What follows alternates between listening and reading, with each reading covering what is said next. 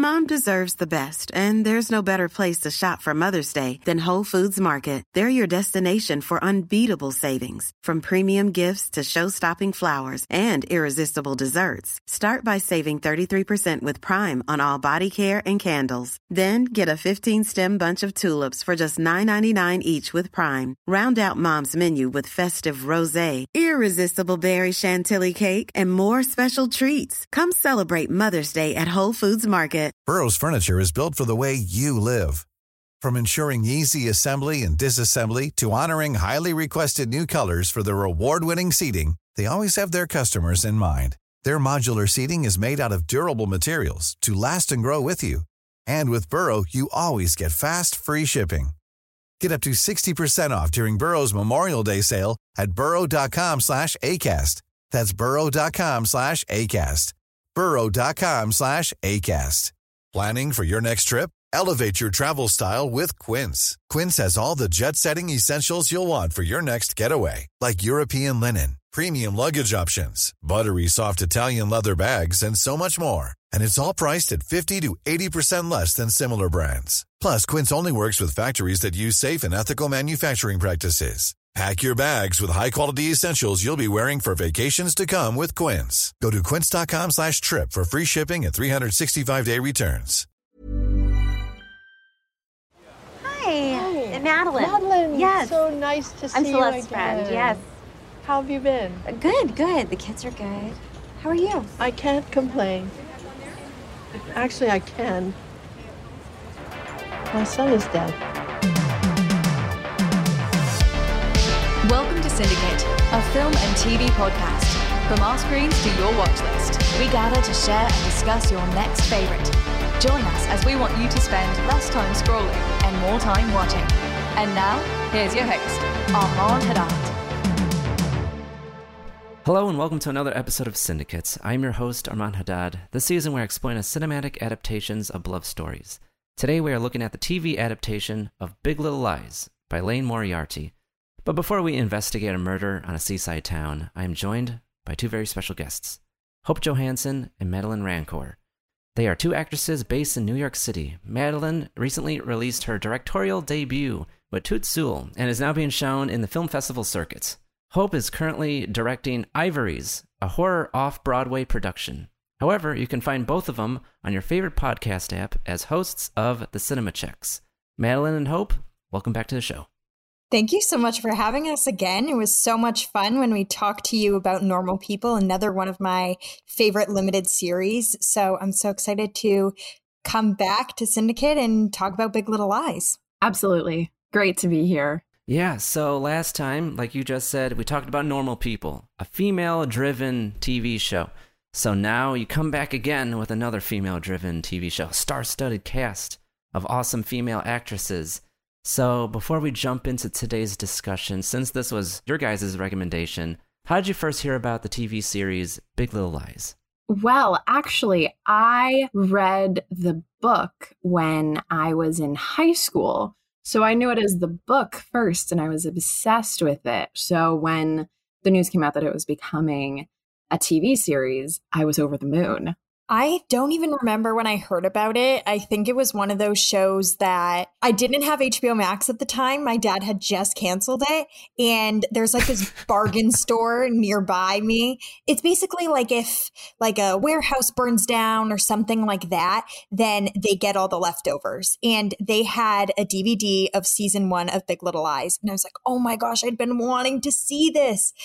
So I bought it, which I would never buy a DVD now. And this literally wasn't even that long ago, but I was like, this is my only way to watch it without having to pay $1 million a month or having my dad do it or beg him to, pay for HBO Max. So I bought it and oh my gosh, I watched it so quickly. And then I had my mom watch it and then I had my sister watch it. And then when season 2 came out, I rewatched season 1 because it had been a while. And this is just a show that I feel like I'm constantly, like, no matter how long it's been since I've watched it, I'm constantly like reminded of moments in it. And I'm mentioning it to friends like, oh my gosh, how have you not seen it? Like I could literally list on my hand, like a handful of friends that I've told within the past week, like you need to watch Big Little Lies. And especially being an actor, the performances in this, I'm absolutely obsessed with it. And it's my favorite actresses like filling up the cast. So honestly, I was not disappointed when I started watching this. So in preparation for this episode, we read the book. Hope, I was impressed that, oh, not surprised, I should say. I wasn't surprised because you're such a bookworm. I am. I do have to say there are major differences between the book and the TV adaptation, which we'll get into. But for me, I heard about Big Little Lies after the fact of it airing, simply because of its cast, because it's so star-studded. And I'm a big fan of Nicole Kidman, and I was like blown away that she was, starring in this TV show on HBO, because, she usually does movies.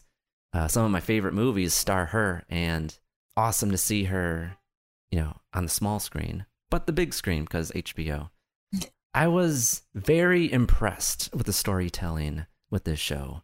Like, on its surface, it's like a murder mystery, but it's so much more than that. Absolutely. What drew me into this story was not like who did it? Who killed this person? We don't know who died.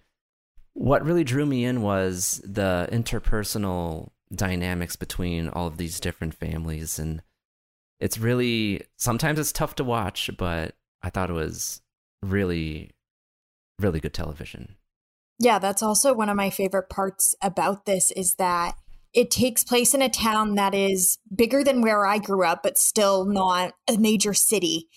But seeing how the people that live here are so intertwined with each other, and that unravels throughout the story, and you're finding out, oh my gosh, this character is connected to that character from this, and they have this past and they have this history, makes it, yeah, like you said, great storytelling and so interesting. And I think my favorite part about it is that it is a female-driven story, and all of the characters, I mean, even in the book, it starts off by saying, like, these are the kinds of women that care about their weight, and the difference of like the fathers and the mothers, and just the kind of person that this is. And especially living on the Upper East Side, I feel like I kind of see the East Coast version of this woman every day, and nothing against them, but you may look at them and think like, wow, they have it all because they have money and they have power and they don't work maybe, or something like that. And that is a lot of these characters in this story, like thinking about Reese Witherspoon's character, I think she's a realtor if I'm correct, but it almost seems like they have these like jobs along with their husbands, and she works at the theater and stuff like that, and maybe they're able to do a little bit more than the average person that really is grinding at the pavement, like struggling would. But they make such full people. You don't look at this person as like only focused on this, and like, I don't know, there's just so much depth to these people. And I think in real life, when you look at somebody maybe in this place, you might not think that. And I feel like that's a common like misconception, and especially because it's women, and people will be like, oh, a trophy wife. Like, you might look at these women as trophy wives, but they're so complex. And I love how they really take time diving into each person's story. And I never felt like, oh, I really know that woman more than the others, or I know this one more. It perfectly sections time and spotlights a different character.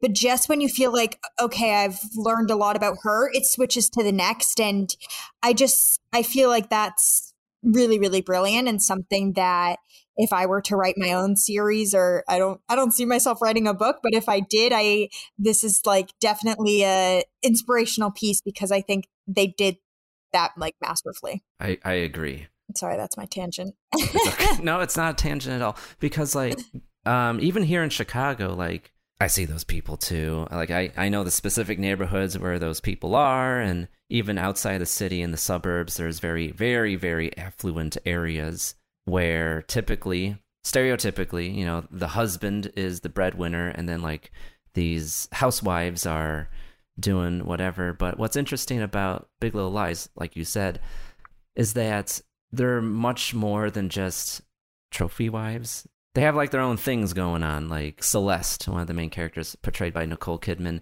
she had her law firm, and she couldn't really get into it because of her husband for multiple reasons. And that seems to be like a common thread because Madeline's character, Madeline. Is this why we're watching the TV show? I have to say there was a pull for that because I'm a huge Reese Witherspoon fan, and watching this show and her character had the same name as me, and I've been told by a few people that I act a little bit similar to her, and she also is in the theater. So watching this, whenever she makes a bad decision, which she makes many, I'm like, oh no, I'm not like that. I'm not like that. I'm not like that, Madeline. I spell my name differently, though, so that's what I have going for me. The biggest distraction in the show was everyone pronounces it Madeline, except for Laura Dern's character, Renata. She says Madeline. And I'm like, well, which one is it? Oh, is it Madeline or Madeline? Laura Dern just has to be different.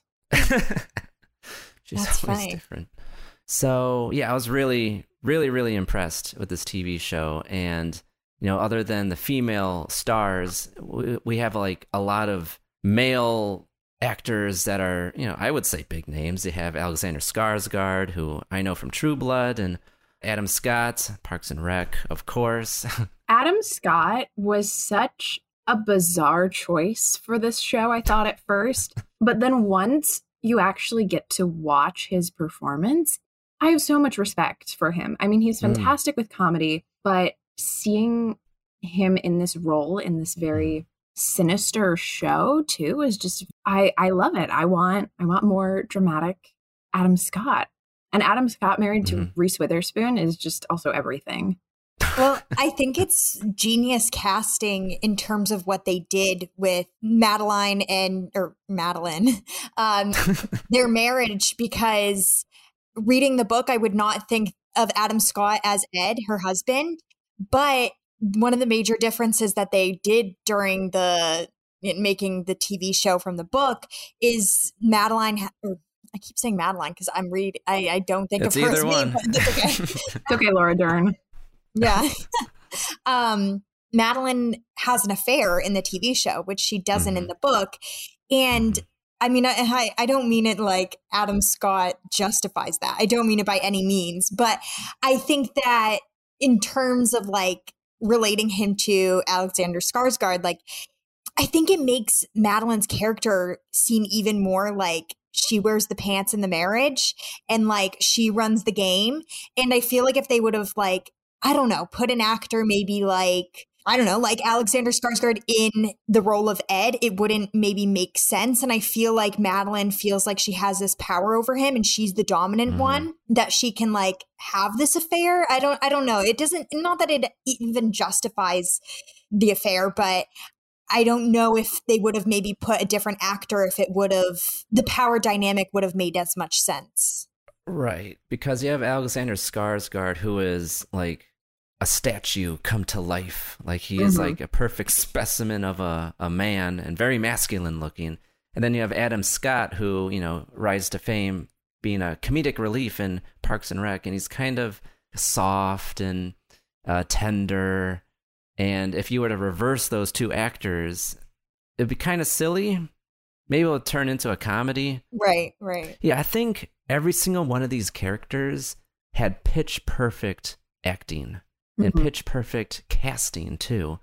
Like I can't picture, because when I was reading the book, I watched the show first, then I read the book, and seeing these characters in the book, I'm like, of course you would cast Nicole Kidman as Celeste. Of course you would have Reese Witherspoon as Madeline and Adam Scott as Ed and Alexander Skarsgård as Perry. Like I could totally see these actors, in these roles. Like it's kind of like a lightning in a bottle TV show, because like plenty of movies, plenty of TV shows, when you have like so many A-listers in it, it's kind of like too many chefs in the kitchen where like it's not good, even though you expect it to be good. It's like, oh, you have all these big names and then it's not that great. Yeah, I don't know who else they would cast in these roles, honestly. Like I'm also just a huge fan of all of these actresses, so I can't imagine anyone else in their place. And I can't even imagine like the actresses playing one of the other roles. Like I think they put them perfectly. I feel like of course it makes sense for these actresses to be part of this project, but I feel like each of them portray their character perfectly. And I don't know, it just works so well. So before we go any further, Hope, Madeline, you know what time it is. It's time for some elevator pitches. Please stand clear of the closing door. So for those that don't know, if you're selling a movie to a friend, you really only have 60 seconds to do so. So today on Syndicate, I'm going to put 60 seconds on the clock. So since I have 2 guests, I'm going to split that time between 30 seconds. So Madeline, I'm going to have you start, and then Hope, you're going to finish Madeline's pitch. Are you 2 ready? So ready. Okay, we're going to start the 60-second elevator pitch in 3, 2, 1, go. So Big Little Lies is a story of a group of women, and they may seem one-sided, but there's so much complexities to them, and all of their lives are so intertwined. They have issues with their children. They have issues at the school. They have issues between the kids. They have issues between the wives. They have issues with their husbands. They have issues with their mother-in-laws. And I think that's a part that everyone can relate to, is because we all have issues in our lives. And whether you see it on the front or not, it's there. Girl bosses, murder, secrets. It's all entwined. We have relational drama. We have friendship drama. We have family drama. There is everything for everyone here, but also be aware there are a lot of trigger warnings around some sensitive issues. So not for everyone, but so good. Wow, with 2 seconds to spare, that is incredible. Yeah, you summed up the entire show. So, yeah, I mean, this is not for the faint of heart at all. We get into some very serious subject matter, but there's also some moments of levity. Not many moments, but they're there. And like you said, girl bosses from start to finish. And the big thing that we haven't yet talked about, the elephant in the room, which is Meryl Streep. So she is in this show, and I would say, in my opinion, my humble opinion, she outacted everybody in that entire show. I forgot it was even Meryl Streep at points. Yeah, I just remember circulating around, because I had a big hiatus in between watching season 1 and season 2. That was due to me begging my father to get HBO Max. So during that time, I had, then I had to rewatch season 1 because it had been so long. But I had been seeing circulating around like my acting friends, just this like headline, necklace acting. And I was like, what are they talking about? Meryl Streep necklace acting. And it's in this one scene and she's just like playing with her necklaces. Yeah. And it's just moments like that she is so in the scene. And mind you, the necklace, if I'm remembering correctly, is a cross. So now it even has more symbolism. And she's like fidgeting with this cross. And it's just moments like that. She butts heads with Nicole Kidman's character. And it's so interesting because she wasn't in season 1. But when she comes into season 2, we already have this strong connection to all of the characters that we knew and loved or hated in the first season. And when Meryl Streep comes in, she immediately grabs our attention, which I think is like such a testament to her performance because, I mean, we talked about this sort of on our episode talking about A Quiet Place Part 2, where the lead in that was not in the first movie, or one of the leads was not in the first movie, and how hard it must be to join something that has such high praises and like, where do I make my place? How do I carve out like my character and make people, want to follow my story because they didn't come into this thinking that. So, I mean, of course, it's Meryl Streep, and anyone seeing that she's in the cast is, of course, going to be interested. And I mean, she did not disappoint. I was obsessed with her performance. I don't even know if they're doing a season 3. I'm not positive, but I hope that she continues with this story because she's just so incredible. Yeah. So her character, Mary Louise, I was blown away because, like, I'm gonna admit something. I'm not the biggest Meryl Streep fan. I respect her. I think she's a phenomenal actor, but like, I don't know. I like the other actors better. I like Nicole Kidman, Reese Witherspoon. Okay. But like, oh my God, she was so good, and because like, she transformed into a different character. So she plays Perry's mother. So yeah, let's get into the plot. So, because we can't really talk about her character until we get into this plot. As you said, it's a seaside town where, some shenanigans are happening with all the different characters. And what would you say is the inciting incident for this TV show? Well, I feel like the way that it kind of unravels to us is really smart and almost backwards in a way. Like we find out what has happened and then we find out how it happened. And I feel like this all sort of comes together when they find out how the wives are all intertwined, and that sort of the new girl in town. I mean, she's not a wife, the mother's rather. The new girl in town, Shailene Woodley's character, is the mother of Ziggy, and she's a single mom. Jane is her character. And we learned that Ziggy is the child of Perry, who is married to Celeste, Nicole Kidman's character. This sounds all intertwined, and it's because it really is. I can't really simplify it all that much, but Jane's character has a child with Celeste's husband. So, yes. But it was not like a happy moment. It was a trigger warning. It was because of like sexual assault and a rape incident. So that is extremely, I mean, at least I was shocked when that kind of unraveled in the story. And I was like, oh my God, like glued to the screen. But we also know from Celeste and Perry's relationship that they have a very bad and violent marriage. And I think that is one of the things that is like very, very hard to watch in this show. But I think that they do it in a way that is so, it doesn't ever feel like, oh, we're doing this to shock you, or like, oh, we're doing this because like it adds spice to the show. Like it didn't feel flashy or cheap to me, at least. I felt like every time that it was brought to our attention that they have a very violent marriage, it was because it was going to be useful to the audience. Like it was because we needed to see that. And I think that's something that I often struggle with in TV is really any form of intimacy. It's like, okay, did we need to see that? Like, why are we like, you're just showing that because you want the audience to like get interested all of a sudden. But I didn't feel like that with this. And I think that was very smart of them to handle this carefully. I mean, it comes to mind immediately. I watched this, I think I was 16 or 17. And I remember this lady in my town, she had been posting about how she was watching the show on Facebook. And I commented and was like, oh yeah, I love the show. And she kind of went off on me in the comments. Hopefully she's not going to listen to this. Maybe. But she went off of me in the comments and was like, I can't believe you're watching that show. There's so much sexual violence and it's so awful for you to watch. It's rated R.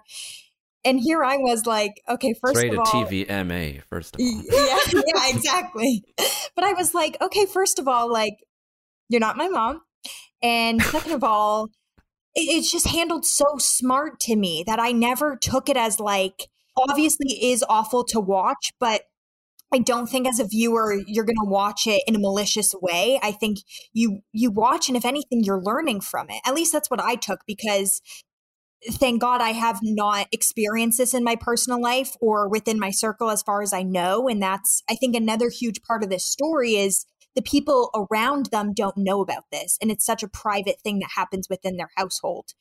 And this is something that maybe a lot of people don't see, thankfully.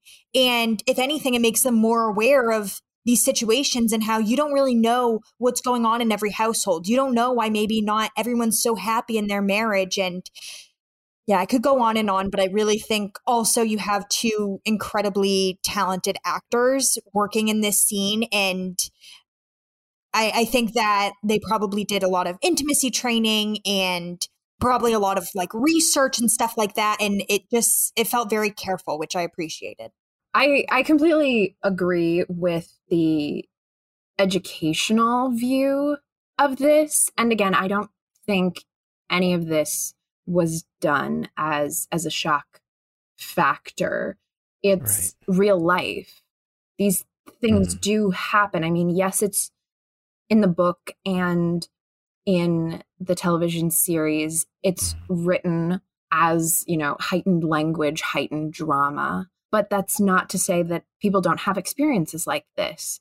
So for some people, I'm sure it is a validation of what has happened to them. And I don't want to say a normalization, but a sense of understanding of solidarity, that you're not alone. And, you know, the fascinating part about their relationship too is that throughout most of it, like, even though there are these moments of violence, they're still choosing to stay together. There's still that connection between the two of them, which is something that happens all the time in abusive relationships. And that's why they continue.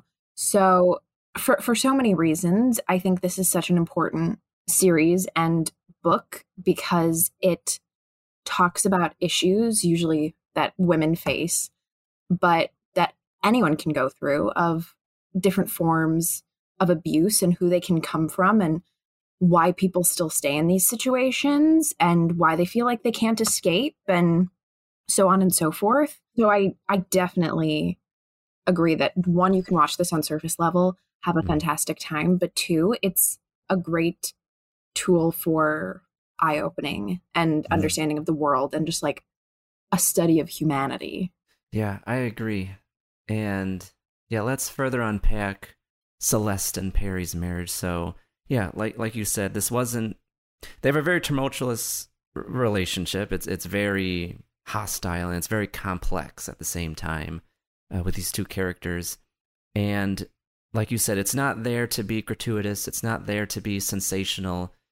It's telling a very real story, just like with normal people. Like, a lot of people talk about like representation with like superficial things, like, you know, like Asian, African American, LGBT. But I think a thing that people also need to focus in on is representation with like relationships that people have. And a very real thing within, unfortunately, a lot of relationships is that it becomes toxic, and then people just can't leave they all have their reasons why they don't want to leave. And with these characters, Celeste still loves her husband. What do you do when your husband is abusive to you? And then in the book, it further muddies the water, because...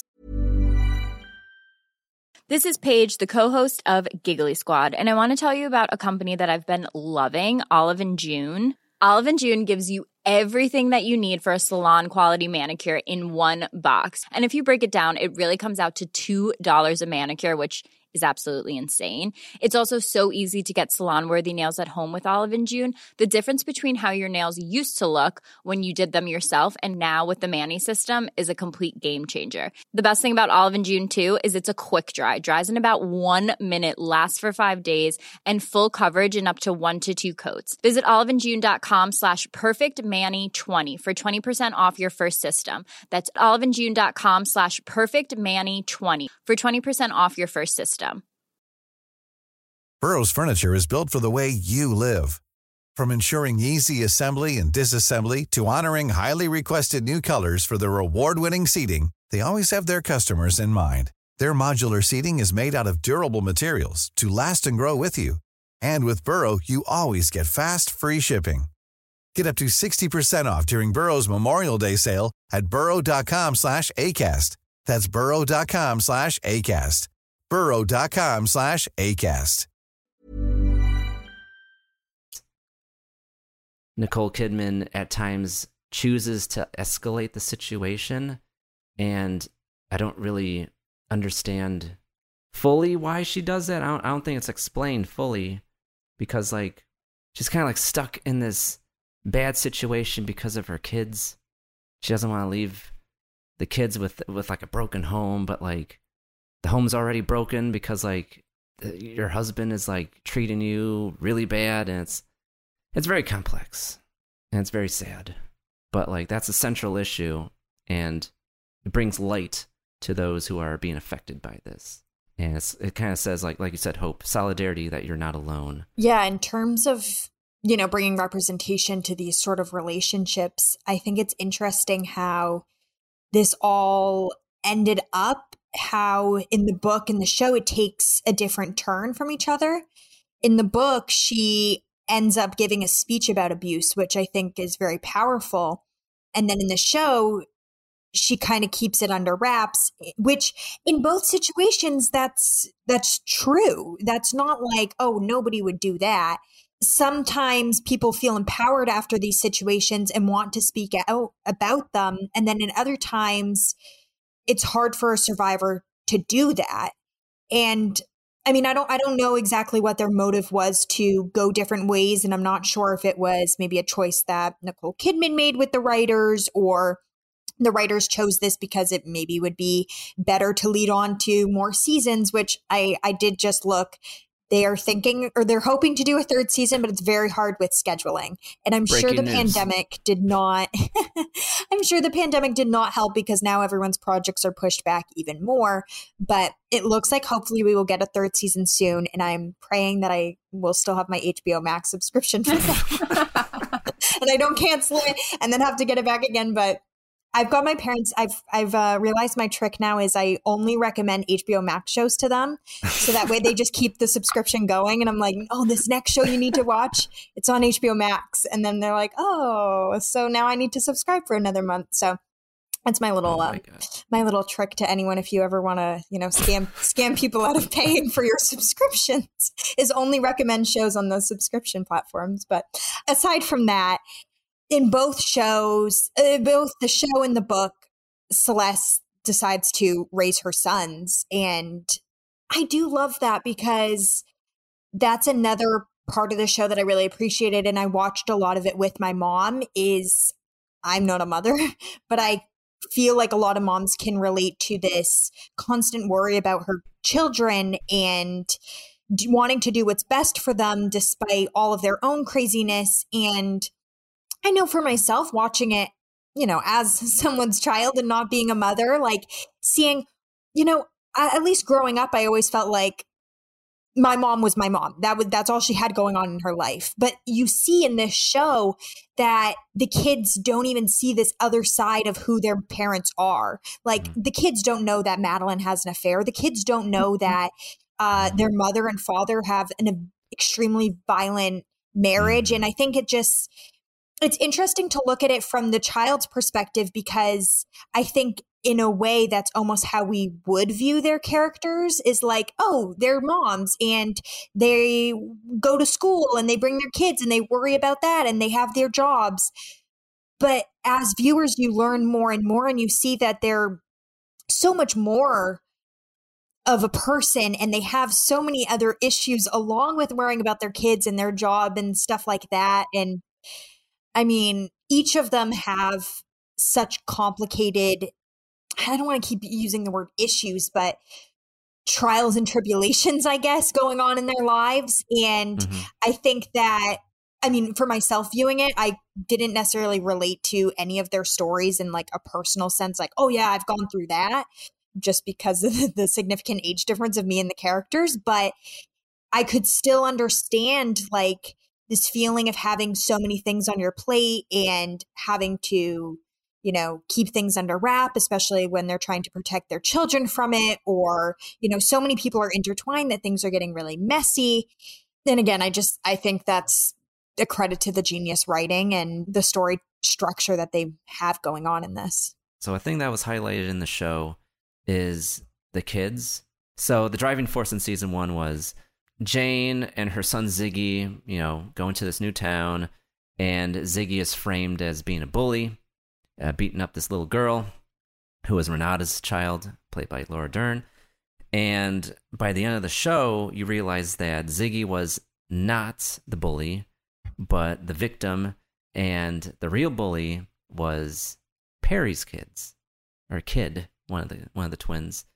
And he learned by watching his dad beat up his mom, and he thought that was okay behavior, and he started doing that to his classmates, and that's not good. That's like a nightmare for any parent to see, like, not only to have this bad relationship, but then it's affecting your kids.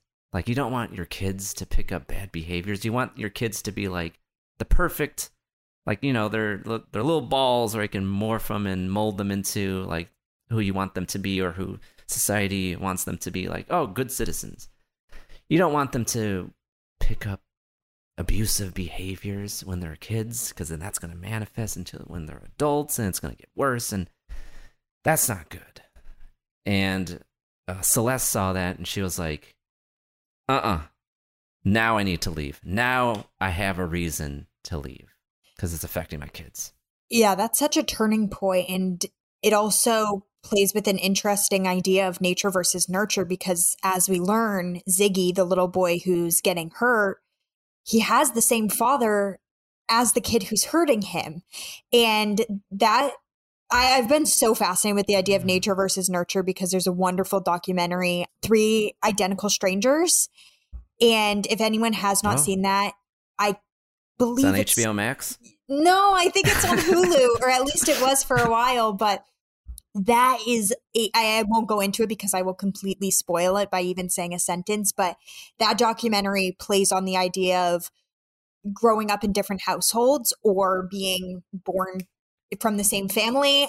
I can't recommend it enough, and that's all I can say without spoiling it. But it plays with the idea of they all have the same father, but they grew up in different households and they're acting differently. And like you said, you learn from what you see. And these children, I believe they're in kindergarten. So or maybe by the time this happens, they're first grade, but this is what they think is how you love someone or how you discipline someone. And I think that's another very, very difficult thing to see in the show, but it's such a turning point and eye-opening moment for Celeste. I think that helps her put herself aside from this situation. And rather than like, I have to protect the boys, it almost takes her out of that like Stockholm syndrome moment of like staying with her abuser. Mm-hmm. Now that she knows, I think she's up until this point, she has almost accepted it because it'll keep the family together and it's only hurting her. But now she's seeing a ripple effect and she's seeing if I stay in this, it's not only hurting me, but now it's hurting my children and the children around them. And it could potentially majorly affect the children for the rest of their lives if this is what they grow up learning. And again, I can't praise it enough. The genius writing. I love this other tie into things and tying the boys together because then they later find out that they're brothers. And we kind of see Meryl Streep's character being with Ziggy because now she realizes that's her grandson. It's very interesting. Yeah, I mean, with Perry, the other driving force in season 1 is his death or murder or manslaughter. However you want to look at it, he dies. He's not a good guy. No. It's kind of like this. He has like this charm to him because, he's good looking. He's very charismatic, but like on the inside, he's very disgusting, depraved human being. And what he does is, so he goes on these, I think he's like a finance person. I don't really know what he does, but he makes a lot of money. So he goes on these business trips and he sleeps around with other women behind Celeste's back.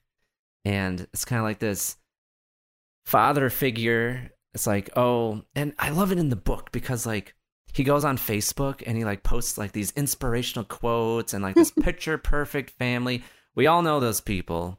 Like, I remember, I'm not going to name names, but like there is this family in my area that always put up like these beautiful photos of their family, like picture perfect kids and this perfect marriage. And somebody close to them was like, yeah, well, you don't know what's going on behind closed doors or, this and that. I'm not, alleging anything, but it's like, it's not. You need to make that a TV show. That's a good plot. No, don't exploit them. No. No. I'm going to say is Naperville, Illinois is a bunch of, it's like Big Little Lies come to life. Like it's crazy. It's true because I'm from Chicago, so there you go. I completely understand. Say no more. So he ends up getting killed by Bonnie, who is so Madeline was married to Nathan. They broke up, they divorced, and he remarried this yoga instructor, this hippie person, and she discovers that Perry is, abusive, piece of shit, and, sleeping around, cheating on Nicole Kidman, and she, in a fit of rage, pushes him. But what she did not expect is him to go tumbling down to his death, and he ends up dying. And the ladies react not the best way. They all create a conspiracy, which is, this did not happen. I didn't see anything happen. This was an accident. And that's the plot of season 2. I mean, I feel like we see that Bonnie did this because, similarly to Perry's children, where they take the actions that their father did, not in the same way, but Bonnie grew up in also a violent home, and this triggers her and her PTSD and causes her to act upon with the situation. And again, it plays into that whole idea of you don't really know somebody's full backstory. I don't think the other women knew.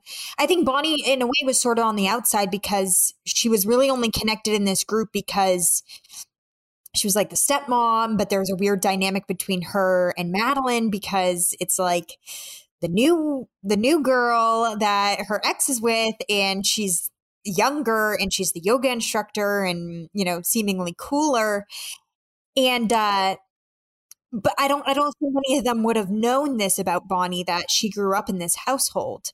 And I think it's just very interesting how it plays upon the idea of you don't know somebody's full story. You don't know what kind of home people come from. Mm-hmm. And I think everything that this show plays upon is like, what you think of at surface level is not the same when you look at it deeper. Like all of these characters and the plot lines and how everything intertwines.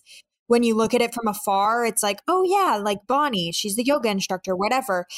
But why did she do that? And then when you find out more about somebody, you understand why they had these actions, or, it makes me think about like when I went to college and I started meeting people from, not just my small town who grew up around the same things as me, why people, may react to things a certain way. It's really because of their past, and your past makes up who you are. And we talked about this in Normal People, in how her past relationships and with her parents, that affected her future relationships. And I always think that's something interesting to go back to, is like, how we grow up really builds us as a person. And even though we can try so hard to leave that past self, that's always going to be a part of us because that's all we know. That's what we grew up with. And for 18 years, that's what you knew. And it's hard to reverse that. So I think, of course, Bonnie's character, I'm sure, has gone through lots of therapy, and she's a yoga instructor and probably meditates a lot and has dealt with it. But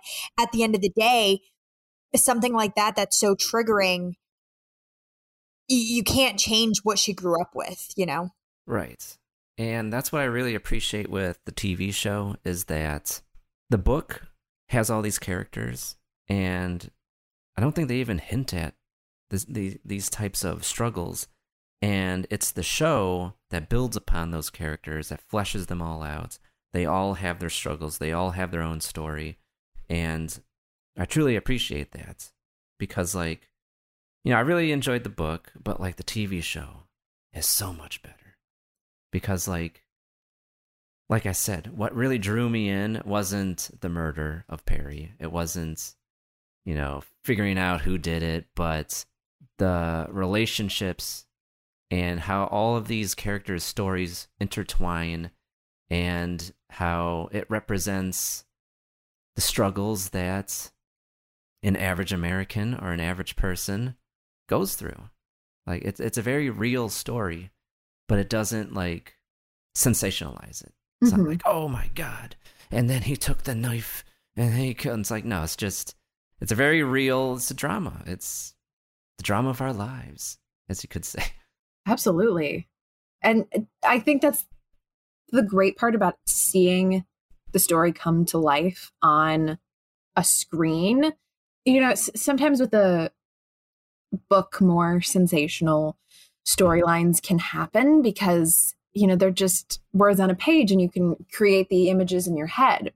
But when you're watching the show, you're forced to look these real life people in the eye. Mm-hmm. So makes it more real. It makes it so much more real. And yeah, I think that's why this story translated so well to a television series, because it's real and it stings when you see all of these terrible things that have happened to people, but then they continue to go on and do terrible things, and makes you stop for a moment too and like look at your own life, and you're like, is there stuff like this going on around me right now that I just don't know about? Right? Because like we have like blinders on, because like sometimes we get like hyper focused on like, you know, our lives and what's going on in our life. Maybe that we don't notice, say, what a friend is going through, or a loved one, or even worse, yourself. Like, oh, is this me? I hope not. Makes you reevaluate and kind of pick up your head and look around like, oh, okay. So let's quickly talk about the ending of season 2, because like I'm curious where this story will go next, because with season 2, the whole thing was like they're investigating who killed Perry, because like nothing's adding up with this testimony from all these different women, and by the end of the show, they turn themselves in. Oh, it left me on such a cliffhanger, and I feel like, I want to know what's going to happen next, which again, they did in season 1, and makes me want to keep watching. I don't know. I didn't really know how to feel as an audience, because in a way it was like, okay, they're finally admitting to it, but also I was kind of enjoying them like not admitting to it and following that.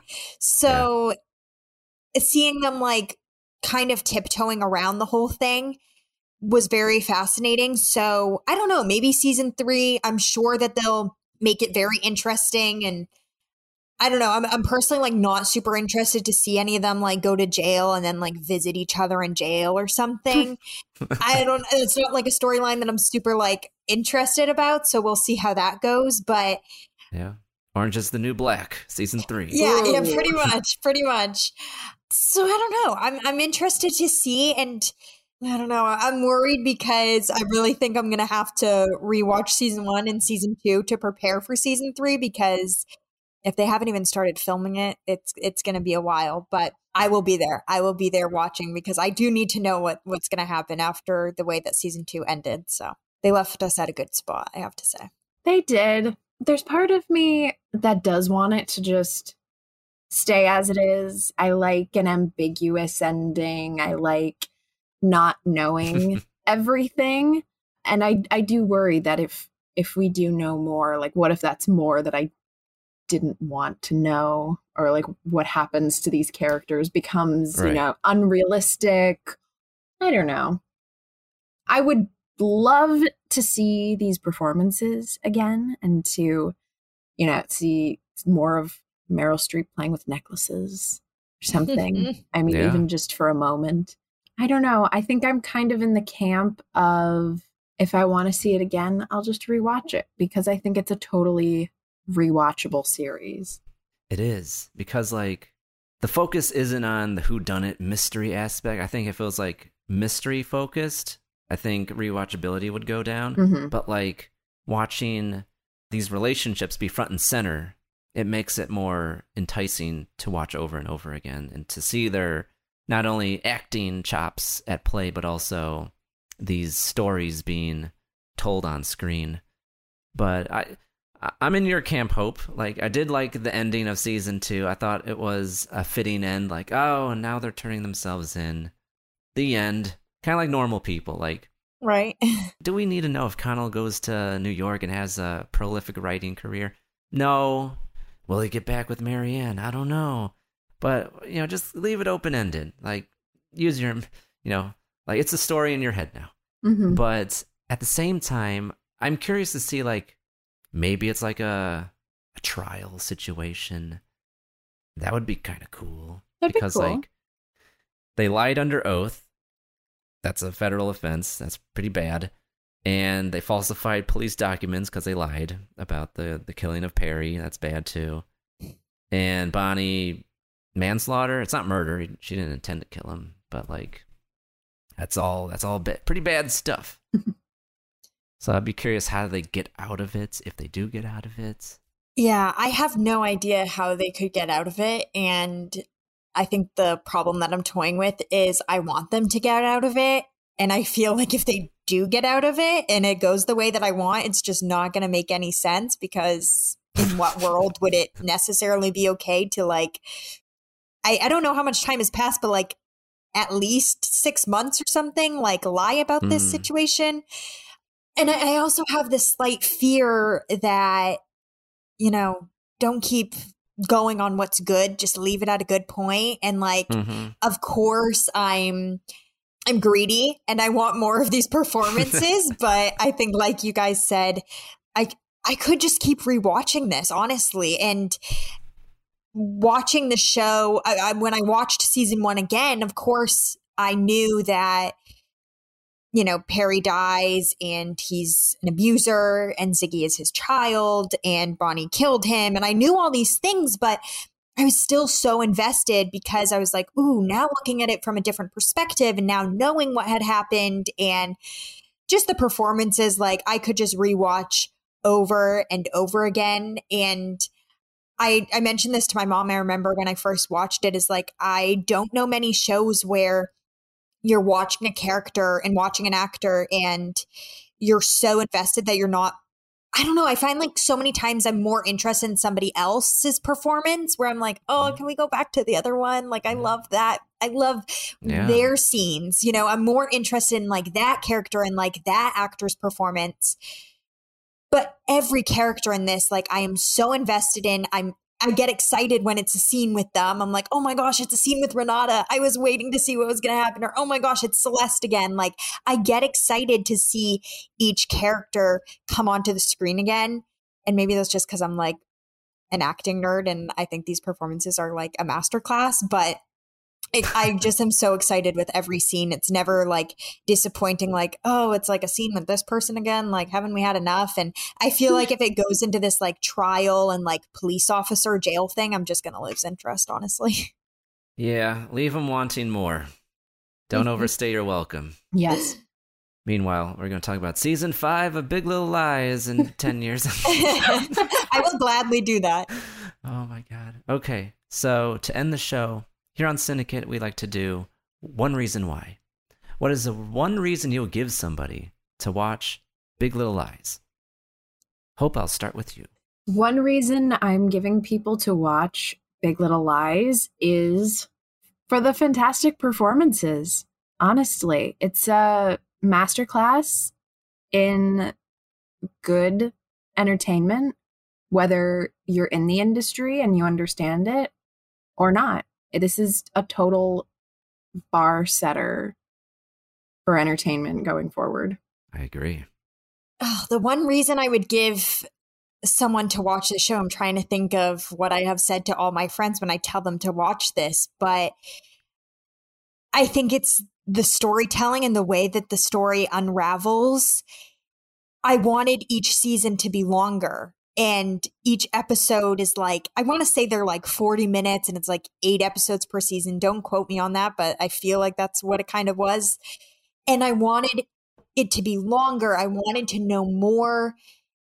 And it unravels in such a perfect way and keeps the audience so interested. And I know people in my life who watch this show, and when they told me, I was like, no, you didn't watch Big Little Lies. You were thinking about the same show. Like, just people that didn't seem like they would be watching this. I'm not trying to judge them. People, great job. I'm glad you watched this show. But like, I don't know anyone who doesn't love this show. And like, I literally 2 people close to me in my life who I've had conversations with them. And I'm like, I'm so glad that you enjoyed this. You're not someone I would expect to like be loving an HBO drama, but I'm glad that you did. And I think it's the storytelling and the unraveling of the messy ties that are in this town. Yeah, like, and I'm going to have a combination of you two, which is... Normally, being a little extra can be a bit much. But when it comes to healthcare, it pays to be extra. And United Healthcare makes it easy with Health Protector Guard fixed indemnity insurance plans. Underwritten by Golden Rule Insurance Company, they supplement your primary plan, helping you manage out-of-pocket costs without the usual requirements and restrictions like deductibles and enrollment periods. So when it comes to covering your medical bills, you can feel good about being a little extra. Visit UH1.com to find the Health Protector Guard plan for you. Even when we're on a budget, we still deserve nice things. Quince is a place to scoop up stunning high-end goods for 50 to 80% less than similar brands. They have buttery soft cashmere sweaters starting at $50, luxurious Italian leather bags, and so much more. Plus, Quince only works with factories that use safe, ethical, and responsible manufacturing. Get the high-end goods you'll love without the high price tag with Quince. Go to quince.com/style for free shipping and 365-day returns. Hey, it's Paige DeSorbo from Giggly Squad. High quality fashion without the price tag. Say hello to Quince. I'm snagging high-end essentials like cozy cashmere sweaters, sleek leather jackets, fine jewelry, and so much more. With Quince being 50 to 80% less than similar brands.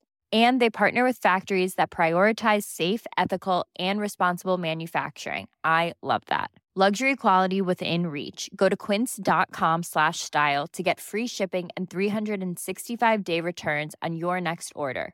Quince.com/style. The storytelling plus the acting creates this message that people can resonate with, which is you're not alone. And the final line of the book, which is it can happen to anyone. And it's true. Like the stories, like everything that happens in this show, it can happen to me, to you, dear listener, anybody. And it's a reminder that you are not alone in this, and like you do have representation in this fantastically directed, acted, produced TV show, Big Little Lies. And yeah, I think it's a must watch. It's definitely a homework assignment for a lot of people. Oh, for sure. Yes. Now I'm coming up with another reason, but if anything, watch this and watch it with someone else or have someone else watch it. So if anything, you can have discussions about it. I don't know if it comes in every copy, but the copy of my book that I have has discussion questions at the end of it because I can imagine that this is probably a very popular book for like women's middle-aged book clubs. And it has discussions in the back and it has questions. And just looking at that, I was like, here we are having a lengthy discussion about it. And I'm so grateful that we are, because I think it has such important stories and people should be talking about these sort of situations. So if anything, watch it so you can have discussions and talk about important issues that maybe aren't so hard to talk about because it's fictional characters, but still talking about these sort of issues. So in other words, buy the DVD. But that's it for this time on Syndicate. We hope you enjoyed yourself. We've been talking about Big Little Lies by Lane Moriarty. Please check it out where it is available. And now I'd like to take a moment to thank my guests, Hope and Madeline, for coming onto the show. Thank you so much for having us. I'm so glad that we were able to come back on and talk about another show that we love so much, and hope to join you again sometime soon. Yes, thank you so much for letting us talk about fantastic, strong female characters again, because, it's kind of our thing. Yeah, thank you for recommending this great show, and you two are welcome back anytime. So, given the subject matter of this episode, if you or a loved one have been personally affected by the themes of this discussion, remember there is help out there with the National Domestic Violence Hotline. It is free, confidential, and 24/7 at 1-800-799-SAFE. That is 1-800-799-7233, or chat online at thehotline.org. But if you'd like to keep this conversation going, please add us on your favorite social media platform at Syndicate. That is CINEDICATE, Syndicate on Instagram, Twitter, and Letterboxd. Have questions or film recommendations? Please send us your emails to info@syndicate.com or visit the website syndicate.com. Until next time, stop that scroll and spend more time watching. Goodbye. Did you